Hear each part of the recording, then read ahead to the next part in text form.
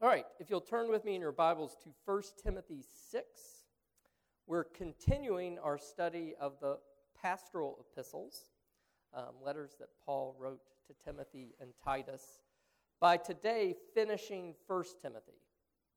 So while you turn there to 1 Timothy 6, let me briefly summarize what we've done in the past weeks in studying chapters 1 through 5. So if you'll remember way back in January, the letter opened with a warning to Timothy about false teachers who claim to be teachers of the law, but who really, Paul says, don't understand it and don't apply it to themselves. The aim of their different doctrine, which is what Paul called it, is to promote speculations rather than stewardship of faith. In contrast, the true aim of the Christian charge is love that issues from a pure heart and a good conscience and a sincere faith. And this led to the first of the trustworthy sayings that Paul presents in the pastoral epistles, that Christ Jesus came into the world to save sinners, of whom I'm the foremost. Having a sense of oneself being a great sinner who has received great mercy allows us to testify personally to that mercy that God has done for us. Chapter 2 focused on the topic of prayer, emphasizing that our prayer should reflect the nature of the gospel message, which is for all people, both the great and the small, Jew and Gentile. He also addressed, again, this contentiousness, pride, and lack of submission that can afflict churches from inside, particularly as people strive for costly, visible status rather than the pursuit of godliness. In chapter 3, the focus was placed on qualifications needed to be an officer in the church, to be an overseer or deacon.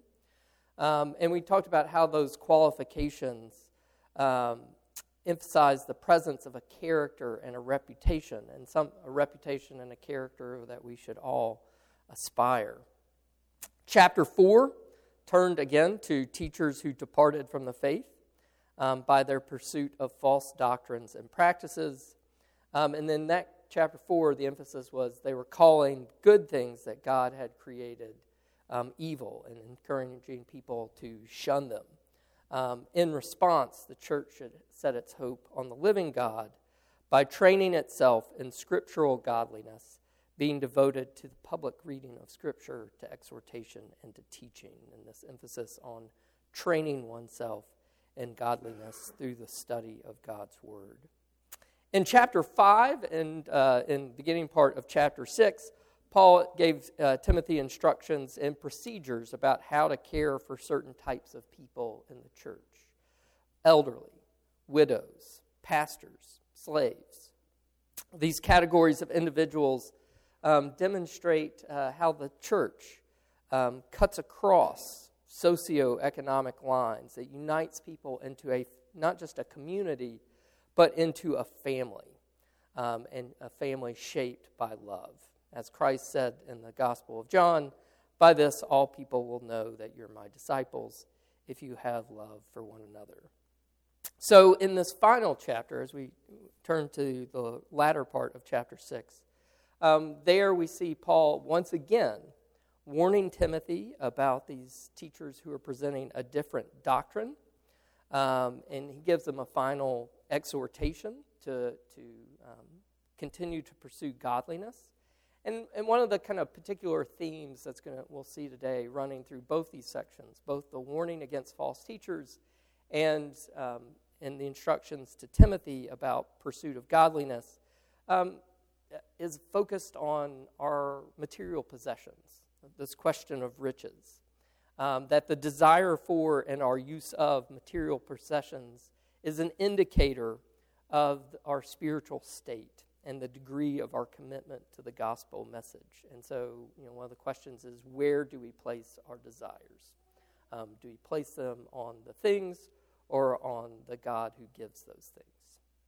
So with that as an introduction, let me read for us chapter 6. I'll go ahead and read verses 1 and 2, even though we covered those last week. So we'll really be starting with the latter part of verse 2 through the end of the chapter.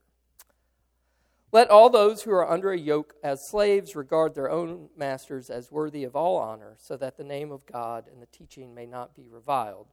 Those who have believing masters must not be disrespectful on the ground that they are brothers. Rather, they must serve all the better, since those who benefit by their good service are believers and beloved. Teach and urge these things.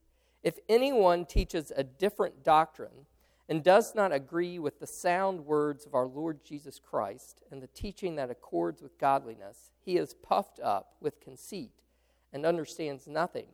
He has an unhealthy craving for controversy and for quarrels about words, which produce envy, dissension, slander, evil suspicions, and constant friction among people who are depraved in mind and deprived of the truth, imagining that godliness is a means of gain.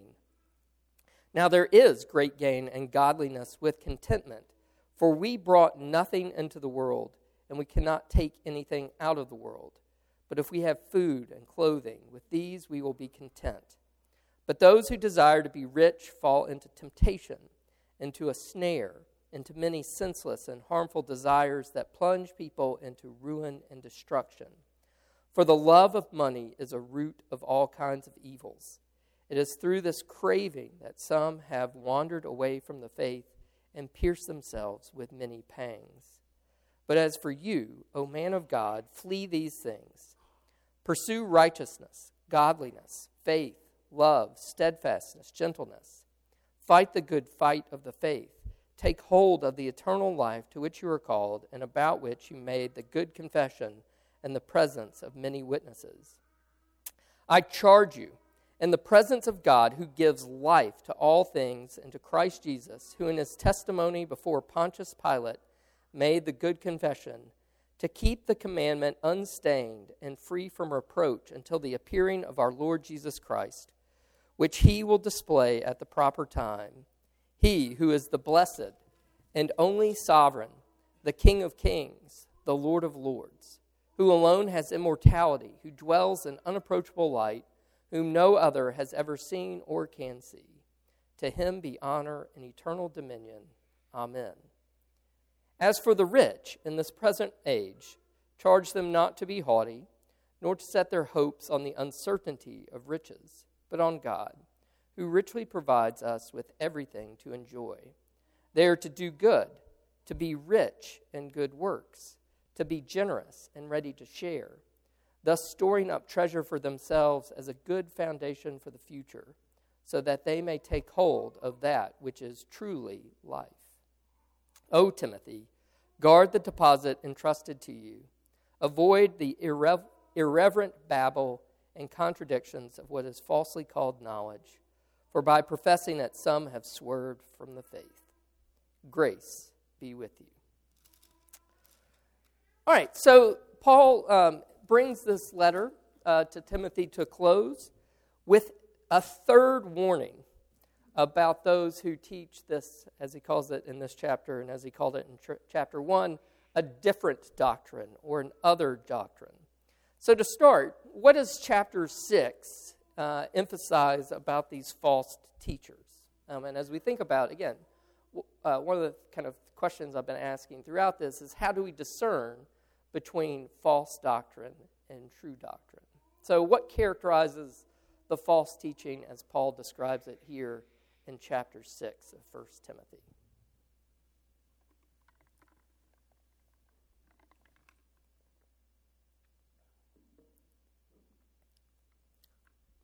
You are all an hour behind, right? Spring forward.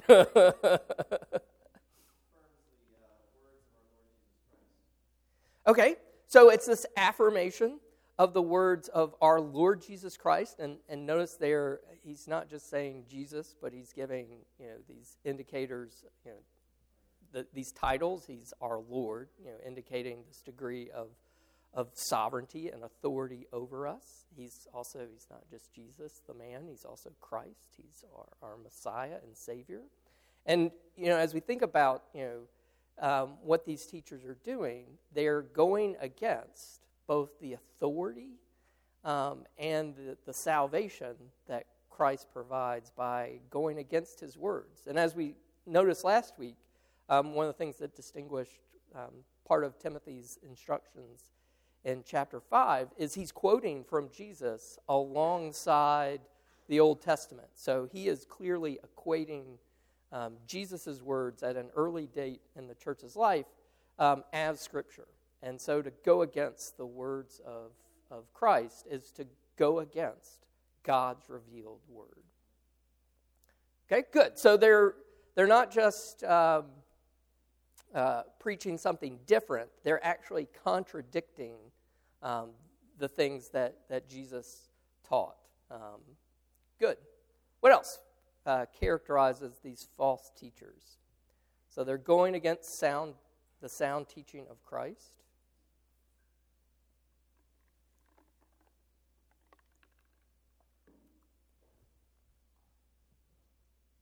Yeah, Ron.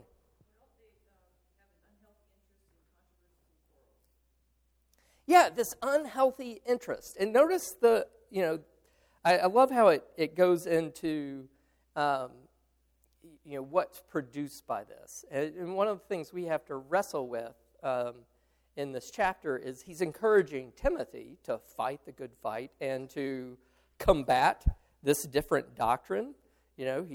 So clearly there's some level of dispute that is necessary part of the church's life to repudiate false doctrine. So he's not talking, when he's talking about these guys, he's not talking about, or trying to distinguish what's repudiating false doctrine and what's, craving for controversy and quarrels over words. And he goes into the kind of fruit of what's produced by these quarrels. Rather than leading people into truth, to the Scripture, look at what these quarrels do. They produce envy, so this kind of jealousy. It's striving to win the argument. And you know how that can often be. Like sometimes you're in a discussion with somebody and you just want to be the person in the right, and you'll do whatever it takes. Not caring about what it does to the other person to win your point. So that kind of, which then produces envy and jealousy, dissension, slander. And the idea here is of dissension is insult. It has that kind of, the word translated dissension has that kind of character of, it's causing a divide by insulting the other person. It's that kind of dissension. It's slandering people. It's creating evil suspicion, this almost kind of like scenario of paranoia where you're reading other people's words and actions and attributing motives to them, these kind of suspicious motives. And again, I think we've been in contexts where we can kind of do like that. Like, I think I've mentioned I'm kind of in a toxic work climate right now between the faculty and the administration. So everything the administration does, my fellow faculty members are like reading 20 pages into 2 words. And I'm like, maybe they just mean what they say by the 2 words. But that kind of, evil suspicion. And then just constant friction. So rather than producing peace, as we saw in chapter 1, producing this healthy attitude of all people having this humble understanding of themselves as sinners in need of Christ. Instead, it's producing this kind of hierarchy where some people are putting themselves over other people and trying to win arguments and demonstrate their personal superiority rather than promoting, again, to use the language of chapter 5, a healthy family existence where brothers and sisters, fathers and mothers are all caring for one another, all seeking to promote the peace and godliness of one another. Good, what else? do you note about these false teachers? So they're contradicting the words of Jesus. They're more interested in these kind of quarrels over words, a craving for controversy. I like the ESVs. They're trying to capture some of the alliteration in the original. That craving for controversy, I think, is a good way to express it. Other things that characterize these false teachers. Yeah, so this desire for gain. Again, why are they interested in putting themselves forward as teachers? And part of that motivation is putting themselves forward for teachers, as we saw earlier, was this kind of self-advancement, this kind of boastful pride to make themselves seem superior to one another. But here, Paul focuses on this desire for gain, to use godliness as a means of gain. And I love how Paul, now there is great gain in godliness, but the point of the pursuit of godliness is not financial. That they're, and again, this is something I think our past experience of, maybe not all of you are old enough to remember the 80s and the great age of televangelists. But, all these people, using their positions as ministers to advance their own wealth and material possessions, that they can drive a Cadillac and live in a mansion and wear these fine clothes. And that is the real heart of what's driving their participation, and not pursuit of the gospel. Yeah, Teresa.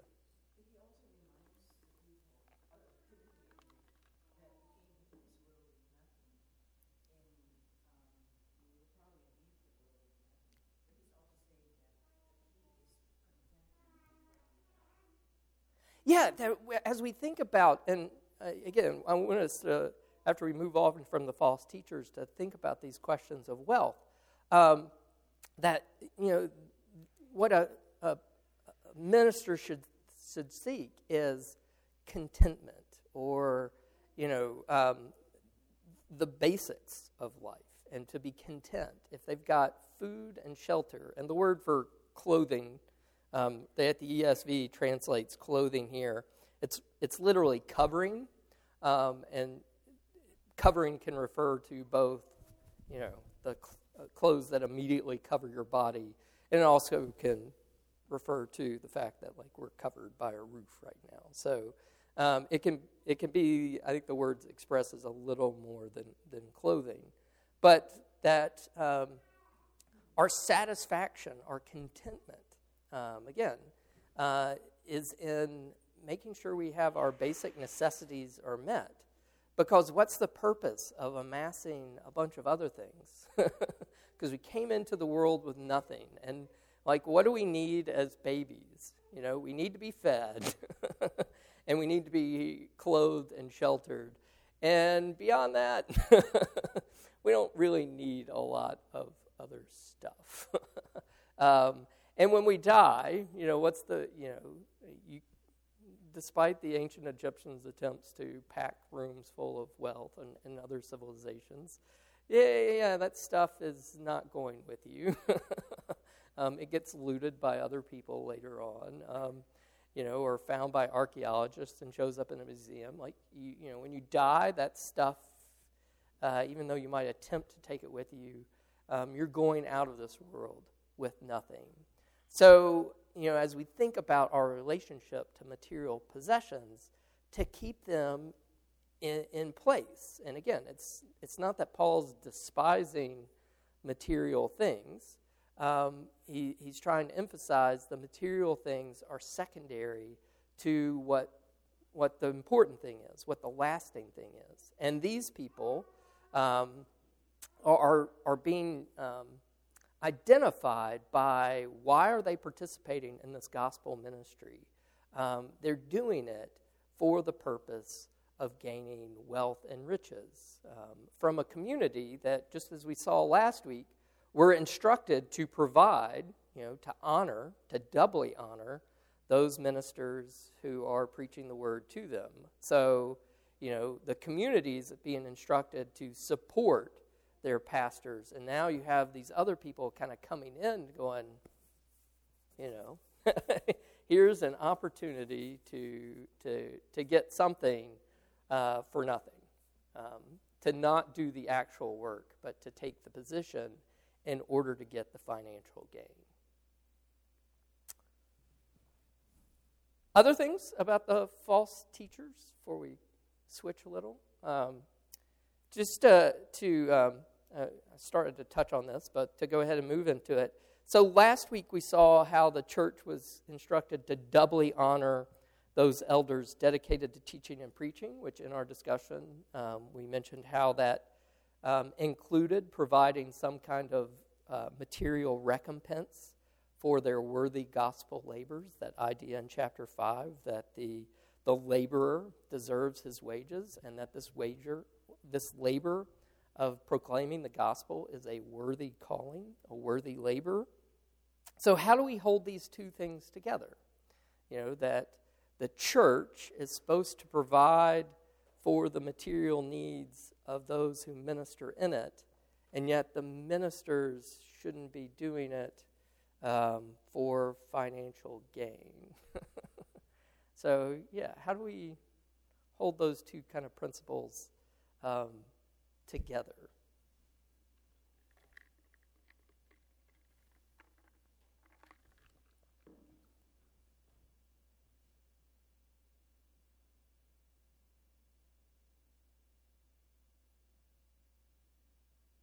How do we hold, so we're supposed to have ministers who aren't doing this for money, but we're supposed to provide them money.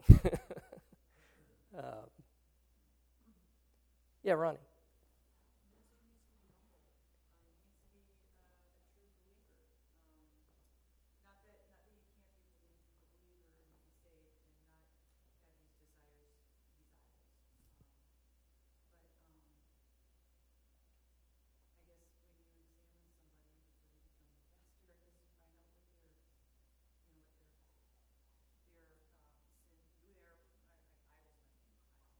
Yeah, and the first word you use there, humility. So the church is to be humble and to sacrifice, to make sure that this person who is doing the worthy task of proclaiming the gospel is provided for, that their needs are met. But on the flip side, the minister should be humble. That his first desire is to preach this gospel and proclaim this word, whether he's compensated or not. He's not worried about whether he's going to be recompensed or gain material through this. His calling is to preach the word, and should be his motivation. And he should humbly trust in God that if he's doing that, his needs are met. So we can almost look at it. This instruction for both parties to humble themselves, to the extent the minister shouldn't be in a position where he has to ask or demand of things, because the church is making sure that he's clothed and sheltered and fed, and that the minister should be content with what he has regardless of his outward circumstances. So as we think about it, it's the instructions to both halves are to fit together in this relationship. And as you say, we should examine the minister. What are his true motives? What are his true motives? And if and it's the situation where the church should look after the needs of the pastor to the extent that he shouldn't ever have to make any demands for this or that other thing, and should be content with having the necessities of life. Other ways we hold these two things together. So I think that emphasis on humility is really important.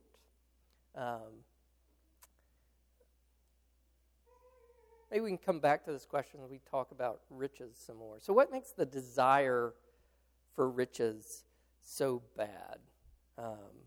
Or another way to think of it is he both condemns in this chapter the desire to be rich, but he gives instructions for how wealthy Christians should behave. So, again, sort of how we hold these things together. Is money the root of all kinds of evil, or are riches something God provides?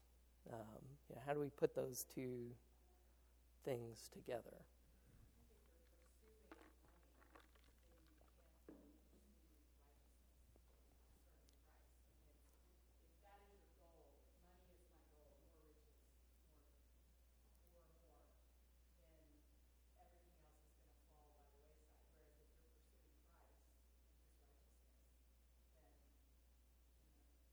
Yeah, and it's that fundamental question of desire or love. Where does your love reside? And as we think about it, it's this kind of it's a first level choice.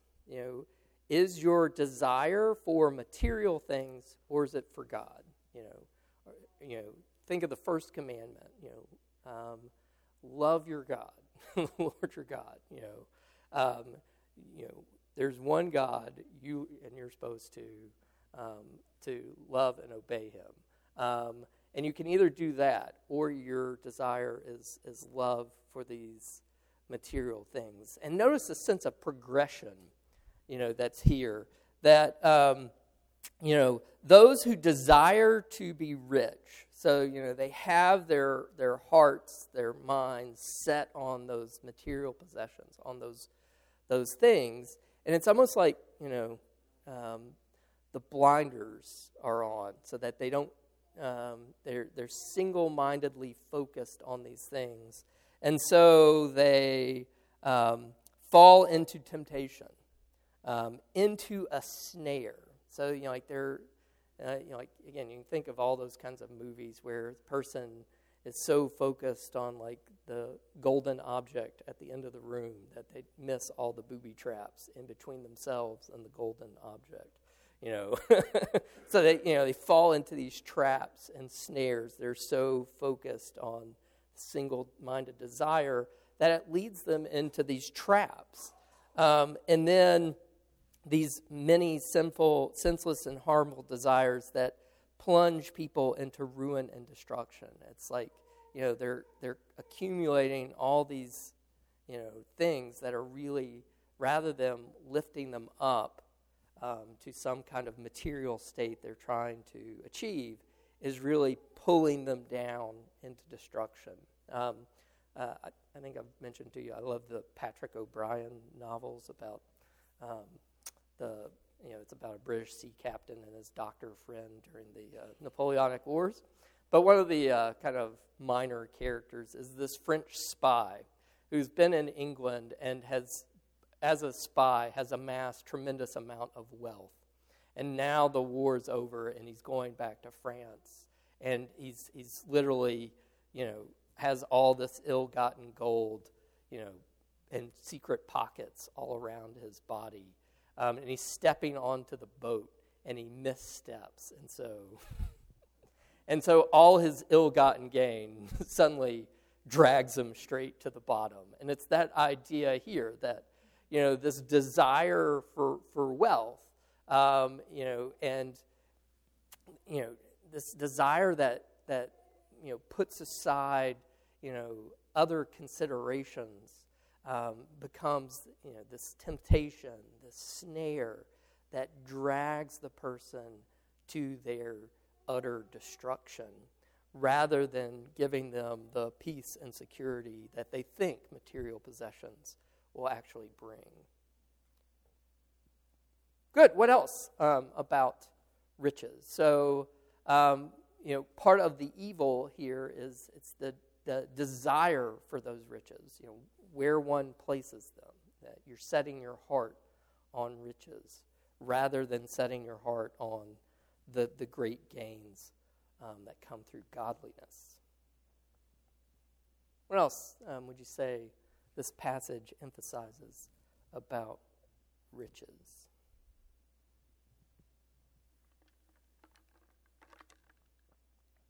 Yeah, Bill. Well, it talks about the deposit entrusted to Timothy. So he must have something better than riches, which is godly living. Yeah, and as we think about, again, it's I love that language of deposit there, and he comes back to it to later. The idea of storing up a treasure for themselves. And a different sort of treasure. The way that Christ talks about in Matthew chapter 6. Where your treasure is, there your heart will be also. So rather than seeking after these material things, to guard this deposit, and it is it's the word here does reflect the kind of like if someone gave you funds entrusting to you like a deposit, like that you're supposed to protect what they've given to you to hold in trust. But in this case, what we're holding in trust is this this faith, taking hold of the eternal life to which you are called. That's where the real deposit of faith lies. It's this spiritual gain that we have in the gospel, not the material things of this life. That deposit gives you the true life, as he says. So without that, you're missing things anyhow, no matter how many riches you have. Yeah, and again, it's the idea that, as Teresa said earlier, you're coming into this world with nothing, and you're going to go out of it with nothing. And so your concern in this life should be with, guarding the deposit of faith that you've received that brings eternal life. There's this great doxology, smack dab in the middle of these teaching of riches, where our desire should be, the charge. I charge you in the presence of God who gives life to all things, and of Christ Jesus, who in his testimony before Pontius Pilate made the good confession, to keep the commandment unstained and free from reproach until the appearing of our Lord Jesus Christ. And that should be what we're longing for, that appearing of Christ, to be in his presence, which he will display at the proper time.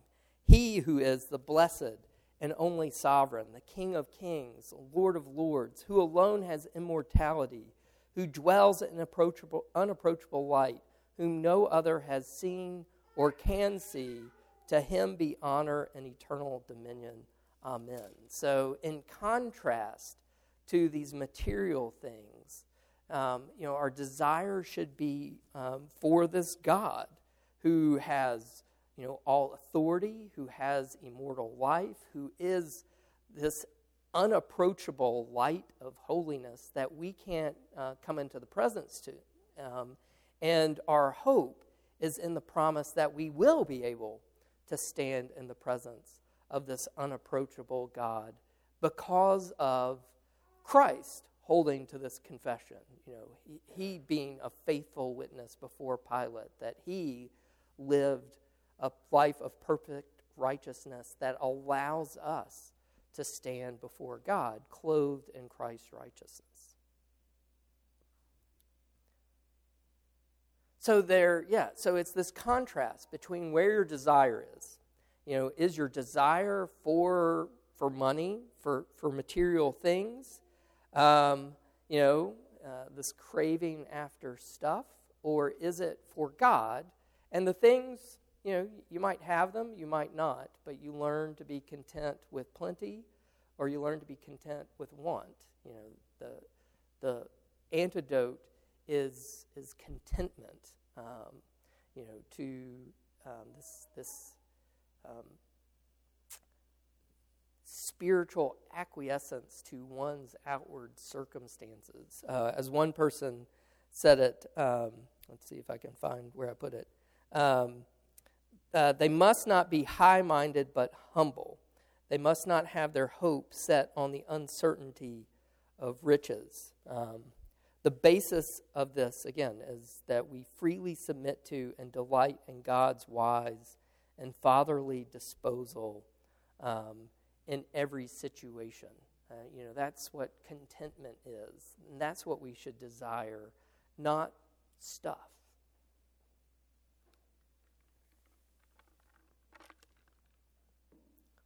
So what about the flip side? So, all right, the desire for riches, is pretty strongly condemned here.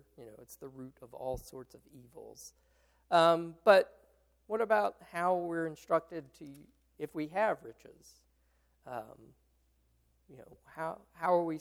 What's our attitude toward those things supposed to be? Okay, so share is one of them. That to be generous and ready to share, not to selfishly cling to these things. Again, using the idea of Christ. He didn't think glory with God something to be selfishly clung to, but humbled himself. Relinquished that external appearance of glory for the sake of serving other people, and that's our model. So to not selfishly cling to the possessions, food, home that we have, but be willing and ready to share it with others. Good. How else are we instructed concerning riches?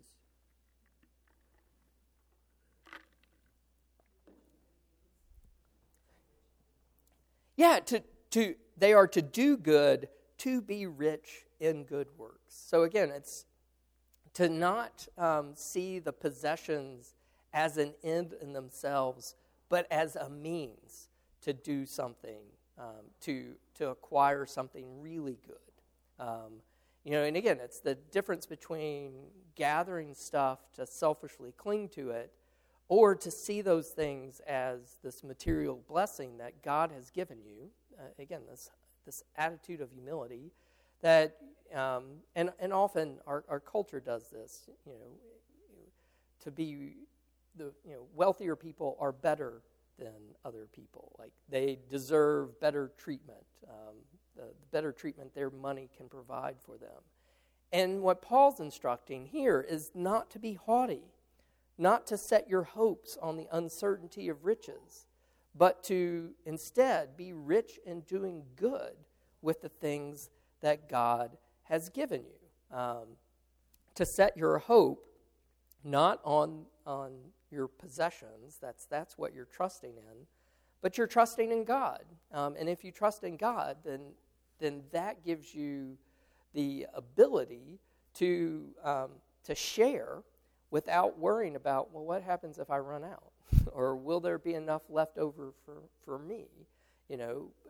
If your hope is set on God, then you don't have to, worry about, hoarding for yourself.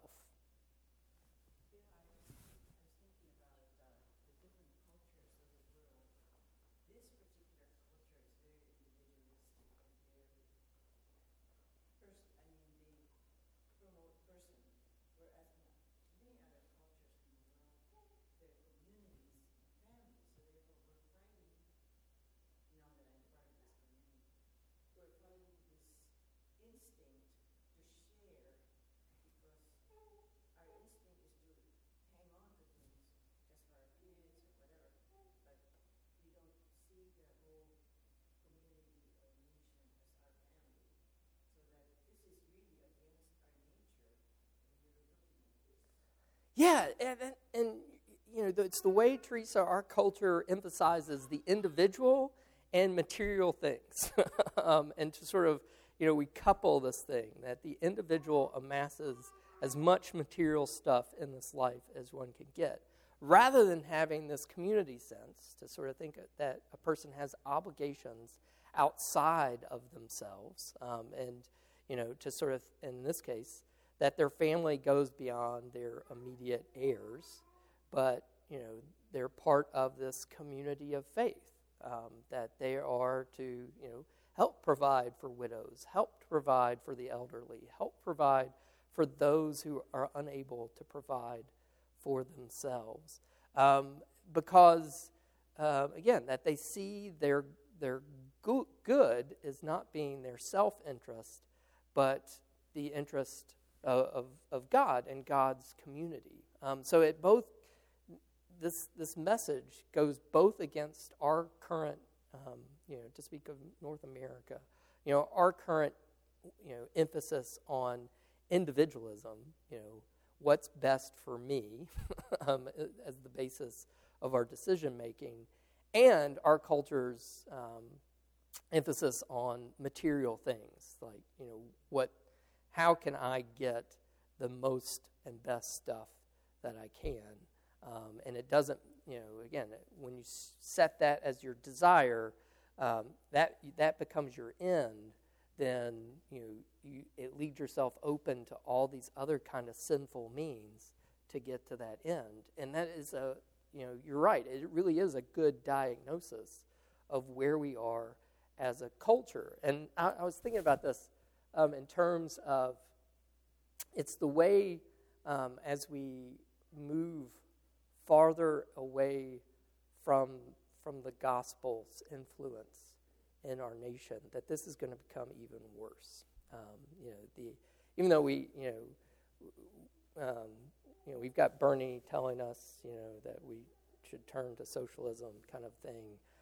But the reality is we still have people, amassing more wealth faster than any civilization prior, and that's going to continue because that is the epitome of our culture's instructions to people. It goes against what our culture tells people to do with their things, to the extent we're so reticent to share that we're having to come up with some kind of other external force to force us to share and to be more open with our possessions, because that's where our culture is. Good. Other things that come out. So this instruction for riches, that they're not to be what our desire is, but if we're to have them, we're to use them for, to do good works, to sort of see them as not as an end that we should desire, that's where we put our hopes, but if we do have them, to use them as a means to advance not our own interest, not our self-interest, but to advance the interest of God's household of faith, to advance the extension of the gospel rather than our own desires and seeking our own ends. Other things strike you about Paul's instructions to Timothy concerning riches? So notice that it's really practical on one level, like the church is supposed to take care of its pastor to the extent where his needs are met, but pastors aren't supposed to be. That's not why they're in the pastoral ministry. They're in it to proclaim the gospel, and so if their desire, one of the signs of a false teacher is their desire is on material gain rather than on advancing the kingdom of God. So it's the way that he's using what false teachers are doing as the basis to give us some instruction about, where your desire is, that's where your heart is also. And so if you're setting your desire on these material possessions, then there's a real question of where your heart is. You're setting a love above your love of God.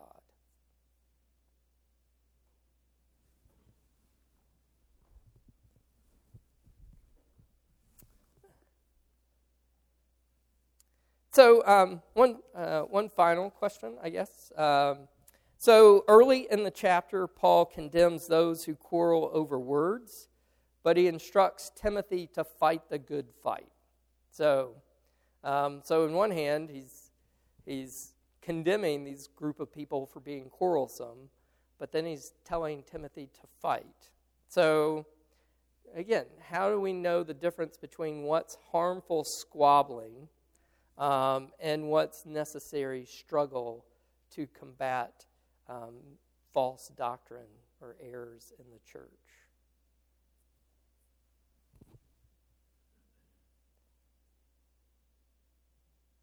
Yeah, Bill. He identifies fighting a good fight of faith.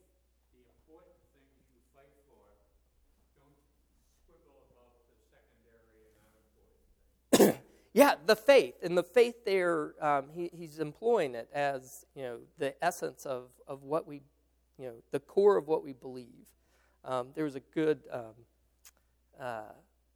article in First Things recently, sort of to use the Apostles' Creed to sort of identify what we don't believe. When we stand up and say the Apostles' Creed, Christian, what do you believe?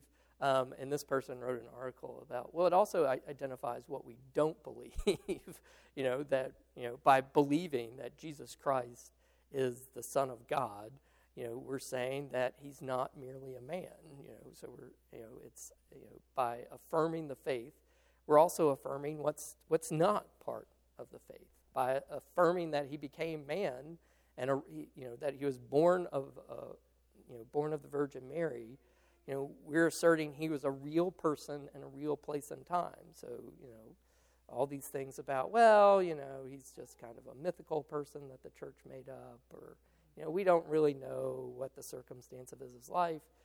No. We affirm, part of what we say when we say we believe, he was born of a virgin, he was a real, actual person. So, he's both truly God and truly man. And so, so as we think about what we fight over, or what's worthy to fight the good fight about, matters of the faith. That is where our attention should be, the things that matter.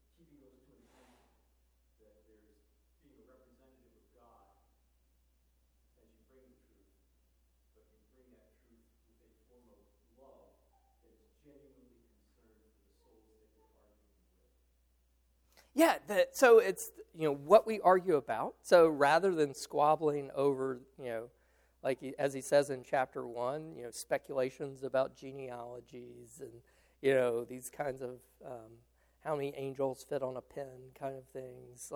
That's not worth fighting about.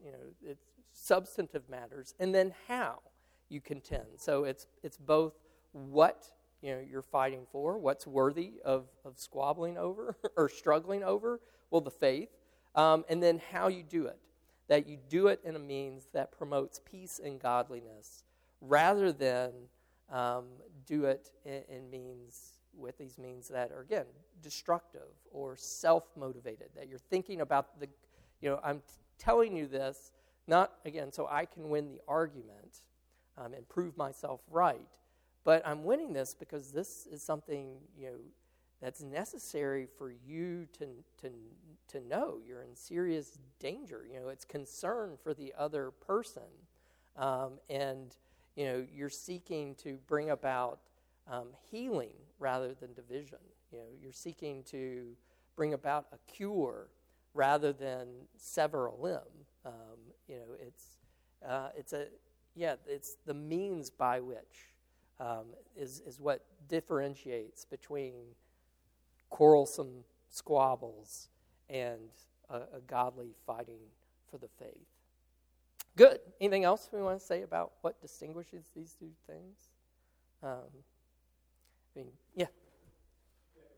One more thing that comes out of the theme that the Apostle Paul is building on here with the church being the family of God. And that is, there's a neat passage in Paul Tripp's book where he talks about how in Age of Opportunity, when you're dealing with teenagers who have honest questions, honest struggles, and honest concerns about how they should be living out their lives with the tension between what they want to do and their faith, that the parents are charged with, sometimes you just need to put the time in.